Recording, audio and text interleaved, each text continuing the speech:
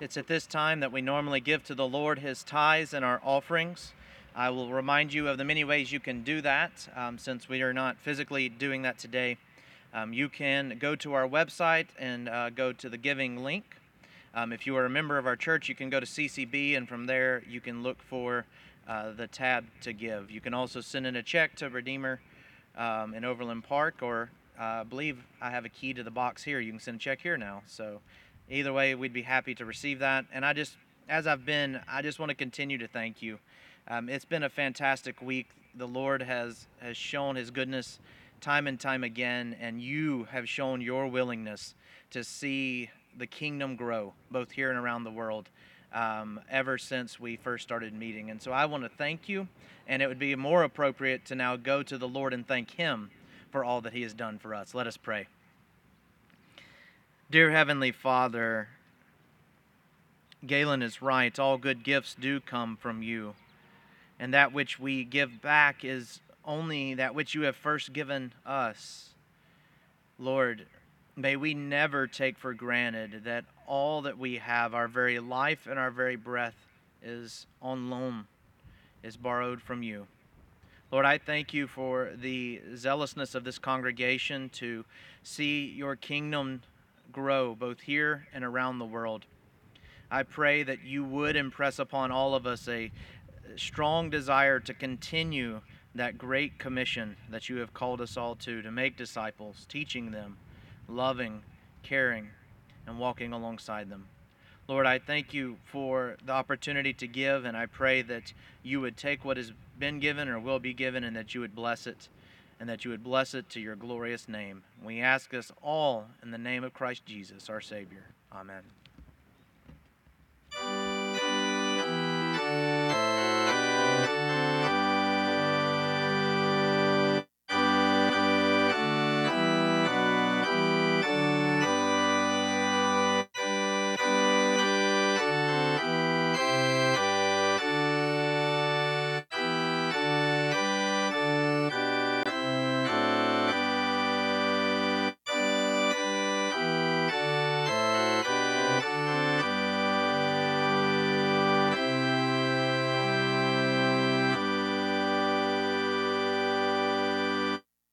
You may be seated. And as you reach for your Bibles, I'll make a quick confession this morning.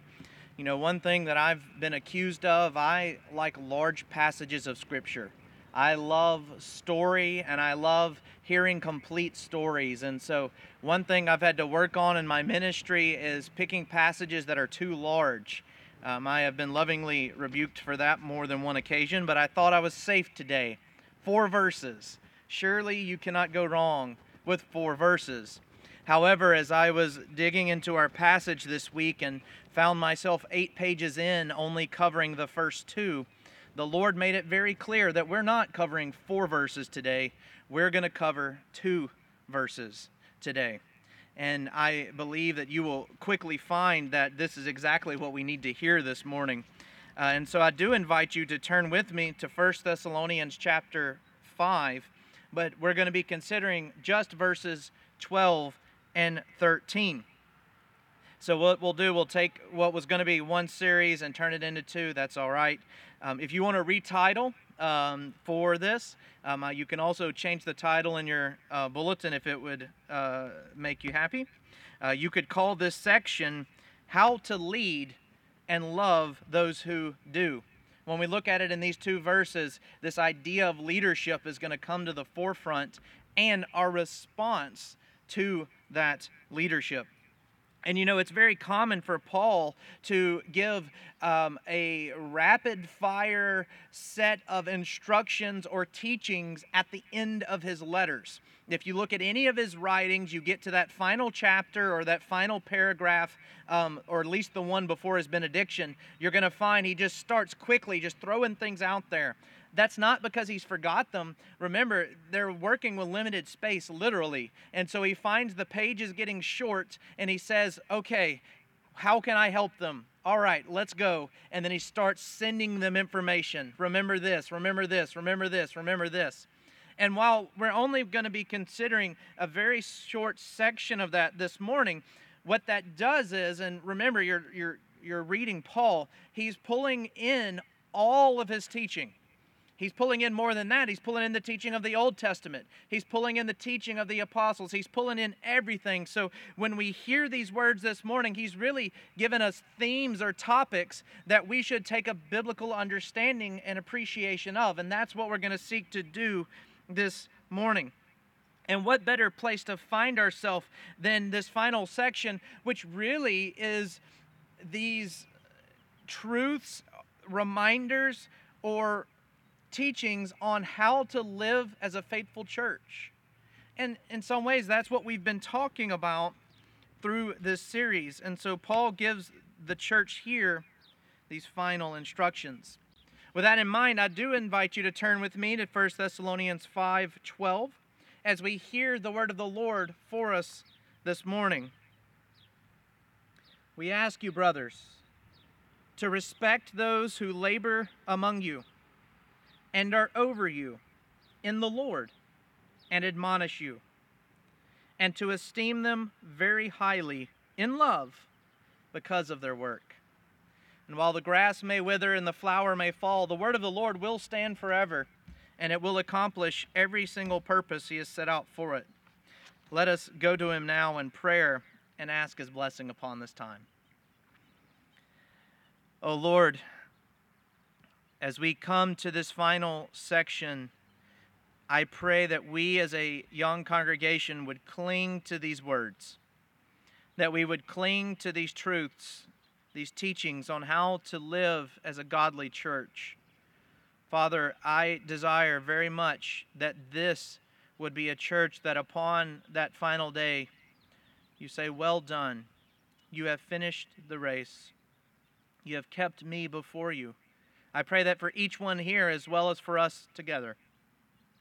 That can only happen if we are convicted by your word through the power of your Spirit, turn from our sin, and point our direction toward you.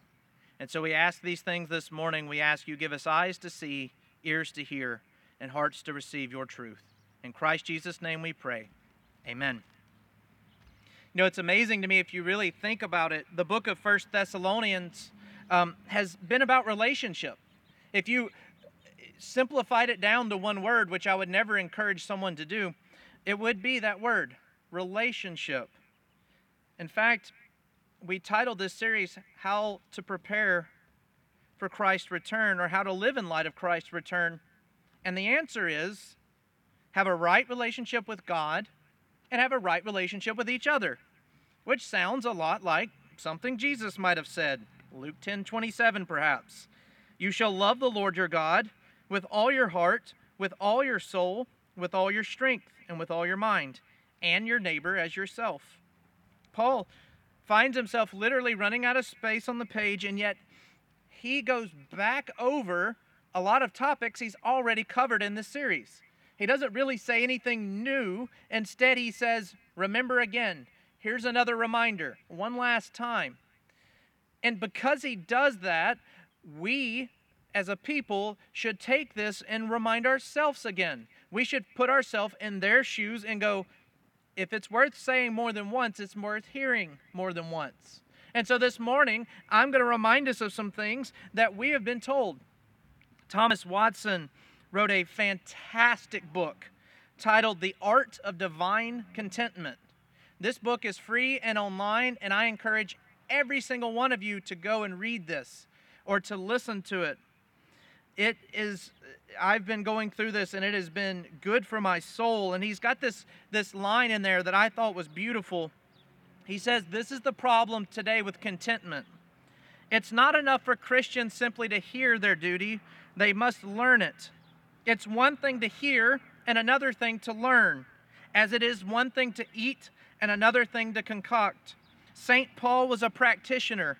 Christians hear much, but it is to be feared, learn little. And isn't that true of us? We need reminding again and again.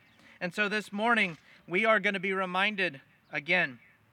And in fact, we're going to focus on just these two verses and our relationship in two areas. One, our relationship to those God have placed over us, our leaders. And then secondly, our relationship amongst each other. We're going to see that in 2 points. In verses 12 to the first half of 13, treat those placed over you with love and respect. And then the second half of 13, seek peace amongst yourselves. So that's our goals this morning, to treat those who labor above you with respect, and then also to be at peace amongst yourself. Let us dive in by beginning with verse 12.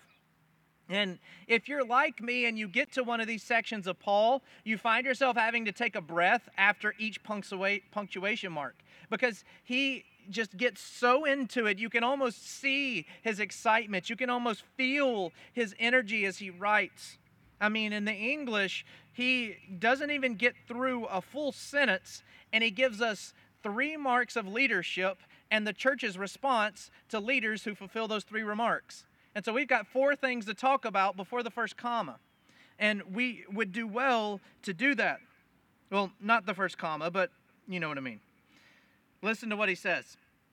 We ask you, brothers, to respect those who labor among you and are over you in the Lord and admonish you. 3 marks of true leaders and true leadership here. First, true leadership labors among you. He states it as if it's already happening, and certainly in the case of the Thessalonian church it was. This is a very important aspect of leadership, and one we could not overlook this morning. True leaders, in a spiritual sense, do not see themselves as over their people, but as part of their people. Leadership is not an opportunity to become the boss and look down on everyone, nor is it an opportunity to skip out on work. We can think of great leaders in the Bible and how that either went for their favor or their downfall. Think about this. King David, one of the greatest human leaders. We would dare say there is one greater than he from a human perspective. And yet, do you remember what got him in trouble? How is your memory? 2 Samuel 11 tells us this. In the spring of the year, the time when kings go out to battle, David sent Joab. Did you hear what happened? In the time of the year where kings are to do their job, David didn't. In the time of the year when the kings are to lead their people with serving alongside them, David sent someone else. And then he found himself looking at that which wasn't his and taking of it that it did not belong to him. Sin found David because David found himself failing in leadership. True leaders, biblical leaders, lead amongst their people, and when they find themselves not doing so, sin is right around the corner. Well, if that's a negative example, let's think about a positive. On the night he was to be betrayed, Jesus in an upper room, he takes off his outer garment, he wraps it around his waist, and does the most humiliating and humbling thing imaginable. He gets on the floor and washes the feet of his disciples. The disciples who call him Master, who call him Lord, who would know him as Savior, and yet Jesus puts himself on the floor and washes their feet. An act so low that not even Jewish servants were allowed to do this. And Jesus said, "Now disciples, you follow me. This is what you must do.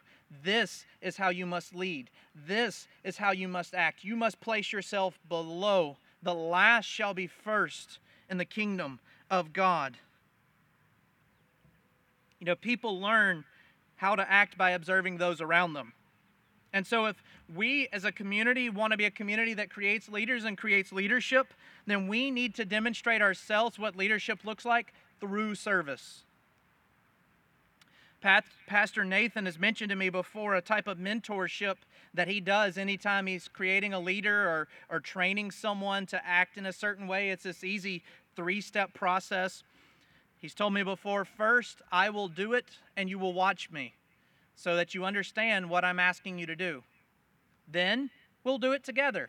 That way I can help you and I can train you and I can show you how it's to be done. And then finally, I will watch you as you do it to make sure you know how it is to be carried out, which ultimately allows through that time for you to be able to do it and to know that it's done right. And he has encouraged me personally and followed this path with me many times over the last few years. And I know he has with many more people. And if we think about it, this really is this model we're talking about here in the text with our people. But it doesn't stop there. The second aspect of leadership that Paul lays out is leaders are over you in the Lord. And two realities come into mind when I hear this clause. First, leaders have to lead. They cannot be passive. This does not mean that they have to be quick to speak or to act. Sometimes I think people wrongly think of leadership as overt, extroverted aggression. That's not the case. I actually know more introverted elders than I do extroverted. And I know elders in many states. But when we talk about leaders have to act, what we mean is when it comes time to make a decision, leaders are willing to make that decision. Whether it's easy or not, whether it's convenient or not, whether it is going to lead to comfort or not, if it's the right thing to do, leaders must make that decision. But more importantly than that, leaders must lead, but please don't forget or please don't miss three vital words. Leaders must lead in the Lord. Those in leadership must submit themselves and their decisions to the Lord. We are all sheep, and like sheep, we have all gone astray, leaders included. But even when we do, we must repent of our sin quickly and sincerely. A humble reliance upon the Lord is necessary for us all. This is a message that Paul has taught clearly through this letter, and it goes doubly so for those who lead. If we offer anything to our people that is not from the Lord, then ultimately, as the preacher of Ecclesiastes puts it, it is vanity or chasing after wind. Leaders must be grounded in and dependent upon the Lord and the Lord alone. And yet he saves the best for last or the most difficult for last because thirdly, he says, leaders must admonish. Leaders must admonish. Leaders must be so filled with God's love for the flock that they're willing to correct error and call out sin. Jesus tells his disciples in Luke 17, pay attention to yourselves. If your brother sins, rebuke him. And if he repents, forgive him. It's not kind, nor is it loving to let someone walk freely in their sin. And let's be honest, sometimes correction hurts. It does not feel good to be corrected. But if we do not correct, then how are we to learn? It's the same for child raising, isn't it? I remember growing up, hearing my parents tell me, as many told you, giving the spanking hurts me as much as it does you. And I would think, well, don't do it. Then neither of us would be hurt. It'd work out really well. But looking back on it now, I am so grateful that my parents did have the amount of love and capacity for saying, no, child, this is what you need right now. Not because I don't love you, but because I love you. Since I love you, you need this. To spare the rod is to spoil the child. And it would be equally wrong to let sin run freely among the flock. One of the first lines of defense we have as a church against sin, one of our greatest tools of admonishment, is the preaching of the word. I love to ask this question now that I get to ask questions of candidates for ordination. Have you ever been part of church discipline? And most people, they hear that and go, oh no, I've never been in church discipline. And I go, oh, well, that's wrong. Because the preaching of God's word is an act of discipline. Week by week, as we sit under the word of God, we are being disciplined. Even today, even now, we're being taught what's right and warned against what is wrong. We're being trained to follow God and trained to hate sin. We're being shaped and molded into loving the kingdom of heaven and hating the world. We have all found ourselves under discipline, and it's why the preaching of the word is so important. we intentionally walk through biblical text, leaving nothing out if we can, because this allows us to see major themes and not skip over the hard parts. This doesn't give us any escape when we come to a passage when we don't like that, or it may not be easy, or it may be difficult to hear. You know, I didn't know on the first Sunday we would possess the building, and yet we find ourselves at a text that says, be grateful for those in leadership over you. I know that you don't know all that goes on behind the scenes, and I don't care to speak of it, but I will tell you that your leaders care very much about you, and that your leaders give a lot. They give a lot and would not ever want you to know how much they give, because they love you and they care for you, and that's been demonstrated this week, and it's been demonstrated each week. And so we find ourselves this morning providentially on a passage about loving leaders. God makes no mistakes. I wrote this series or prepared for it a couple of months ago before the quarantine. Like I said, planned on covering 4 verses today, and yet God's plan was to bring us right here. That's the beauty of God's word. That's admonishment. That's how God uses his word to give his people what they need. But our second line of defense is actually each of you. That call to admonishment isn't just for the leaders. It's actually for the whole Christian community, isn't it? We're called to love our neighbors as ourselves. That would include if you find your neighbor in sin, if you find them stumbling, if you find them struggling in a certain area, in love, reaching out to them. Dear brother, dear sister in Christ, we cannot live that way. We cannot act that way. God's word is clear. How about I help you? Let me struggle with you. Let me serve with you. Let me love you in this way. And that we are all called to admonish one another in love.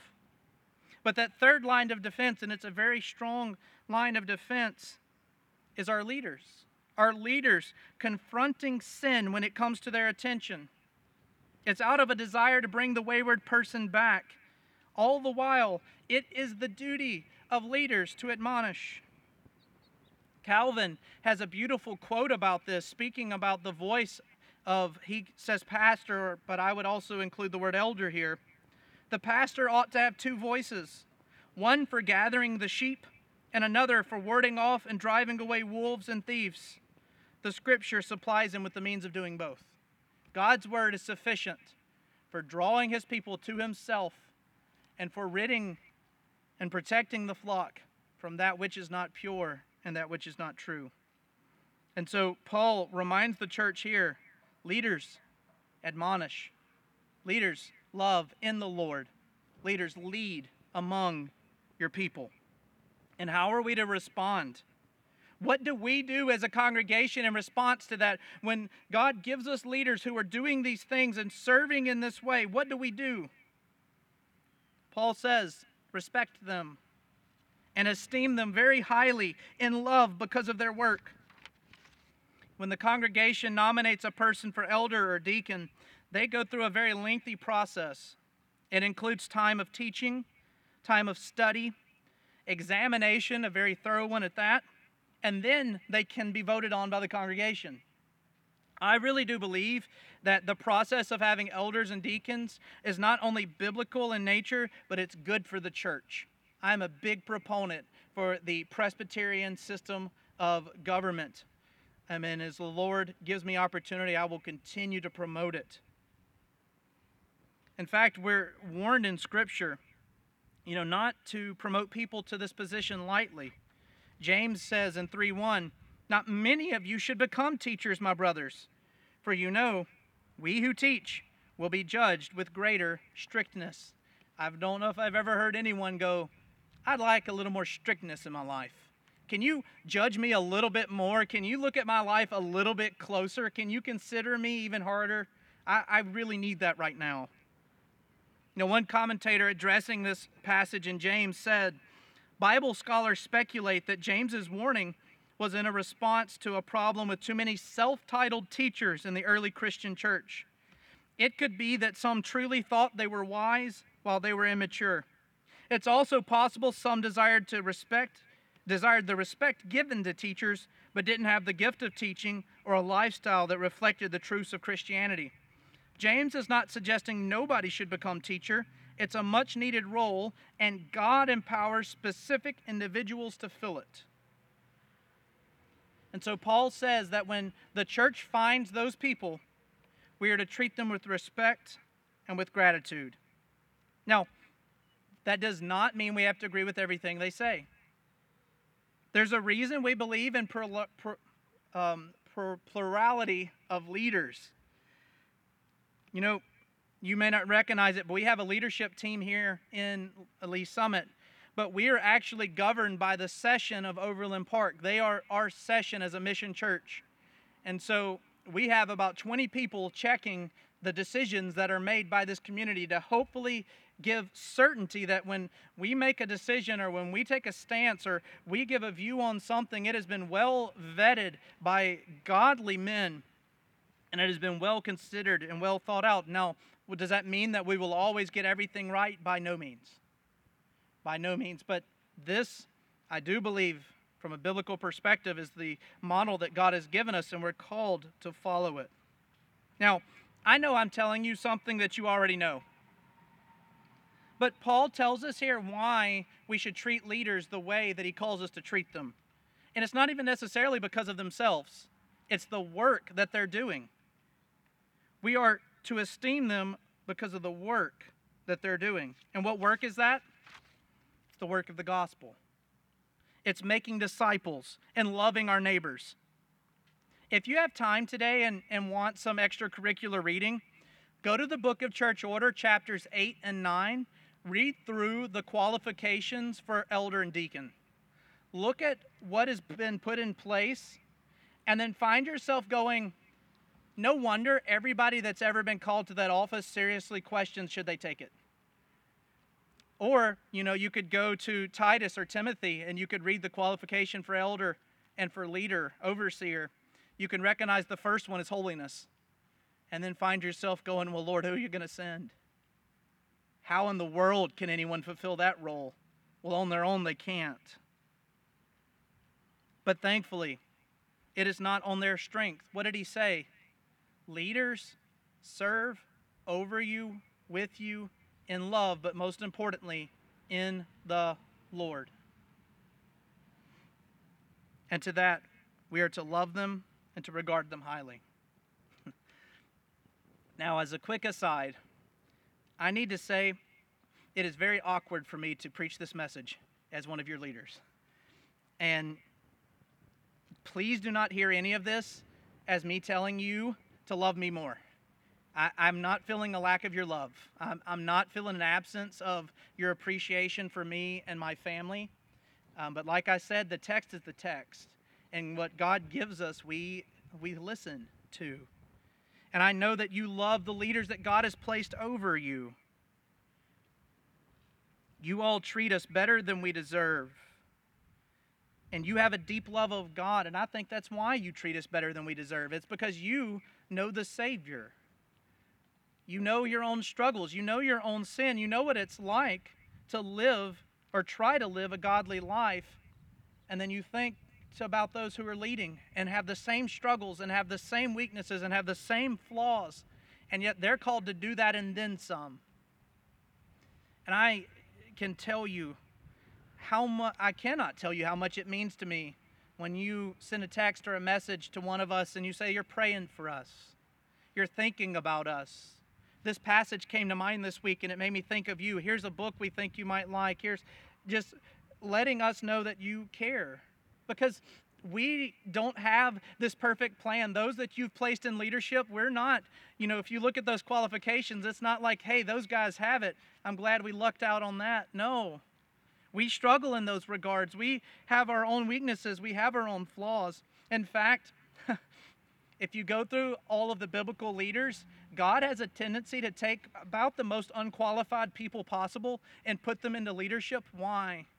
So that at the end of the day, there's no question that they didn't do anything. No, he did. And he used them to do it so that he would get the credit and he would get the glory. And so, while I will admit it is very weird to preach this to you this morning, on behalf of those in leadership, I want to thank you, not for your love of us, but for your love of the Lord. And Paul concludes here in his second point how we're to respond to that, how we're to act in that. How do we show that appreciation? How do we show our love to those in leadership? We seek peace amongst ourselves. We seek to be at peace with each other. You know, it's easy to understand the call to respect those in leadership.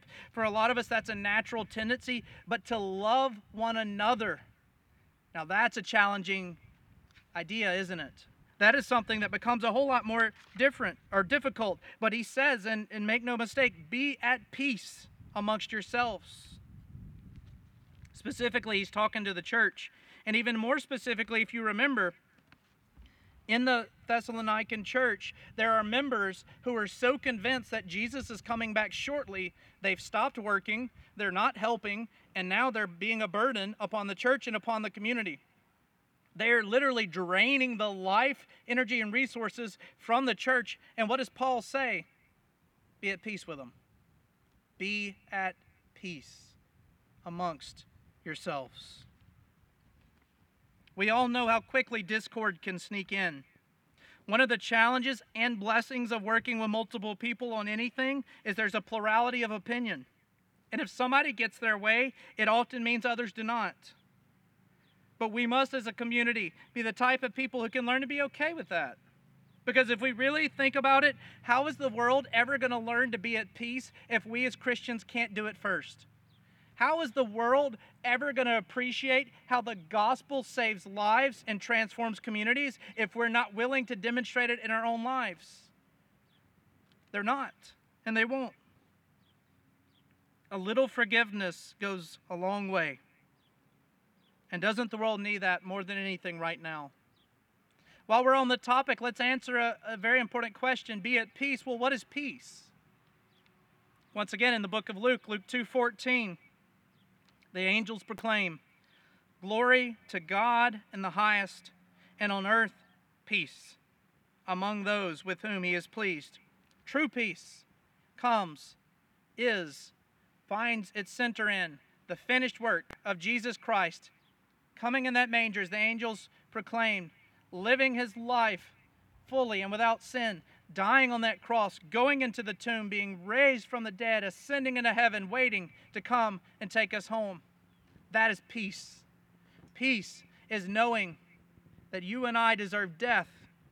Peace is knowing that you and I deserve God's wrath. And yet, if we trust in him and him alone, we receive mercy. Leaders will fail. Each of us will fail. We will all make mistakes. Listen to what Paul says here. Serve in the Lord. Be in peace amongst him yourselves. Live out the gospel. This is the important truth that guides everything else. You have been given mercy beyond what you deserve. Now take that and show mercy to the person that's caused a slight grievance against you. You have committed blasphemy, treason, and adultery against God. You can forgive your neighbor who ran over your plant. You deserve death. You can forgive the cashier for ringing up that can of beans twice. You deserve death, and yet you've been given life. And so Paul says here, the best thing to do in light of that, be at peace. Be at peace in your community. Because you will need it. You will need to be shown it as well as those around you. And if we want to be a church that's different in today's culture, if we really want to be a unique entity here in Lee Summit as Christ the Redeemer, all we've got to do is do these two things. We elect leaders who fit this description, we love and respect them, and then we seek peace amongst each other. Because I will tell you, in the broader Christian church, they're not doing these things. They're not holding their leaders to the highest standard possible. They're not asking of their leaders to love and admonish, to correct, to train, to suffer with the people. No, they're more like directors who manage programs, they don't suffer with their people. And so if we want to be a unique church here today, then watch your leaders. Hold us to that standard. Be kind with it, because we're going to fail. But hold us to that standard, because that's the biblical standard right there. And then secondly, we really want to be different. We really want to be a community that's not like the broader church today. Then be at peace. Seek forgiveness. Love one another despite your shortcomings, recognizing that you deserve way more wrath than you've gotten, which means you can show way more love than you're often willing or want to. I encourage you, love those God have placed over you, and be at peace amongst one another in Christ Jesus. And that's the only way that we can. Let us pray. Dear Heavenly Father, I thank you. I thank you that you leave no room for question. Who do you call to be over the church? You call leaders just like this. What is the standard? Holiness. Oh Lord, we can't do that. We can't complete the standard. We can't fulfill the requirements. And I almost can see you smiling and saying, I know, but I can. So Lord, forgive us, those you have placed in leadership, for we fall short frequently and often. Help us to love our people as you call them to love us. And ultimately, may we, leaders and people alike, love you, the foundation of our hope. And Father, I pray that we would be at peace amongst ourselves and amongst those outside of this group.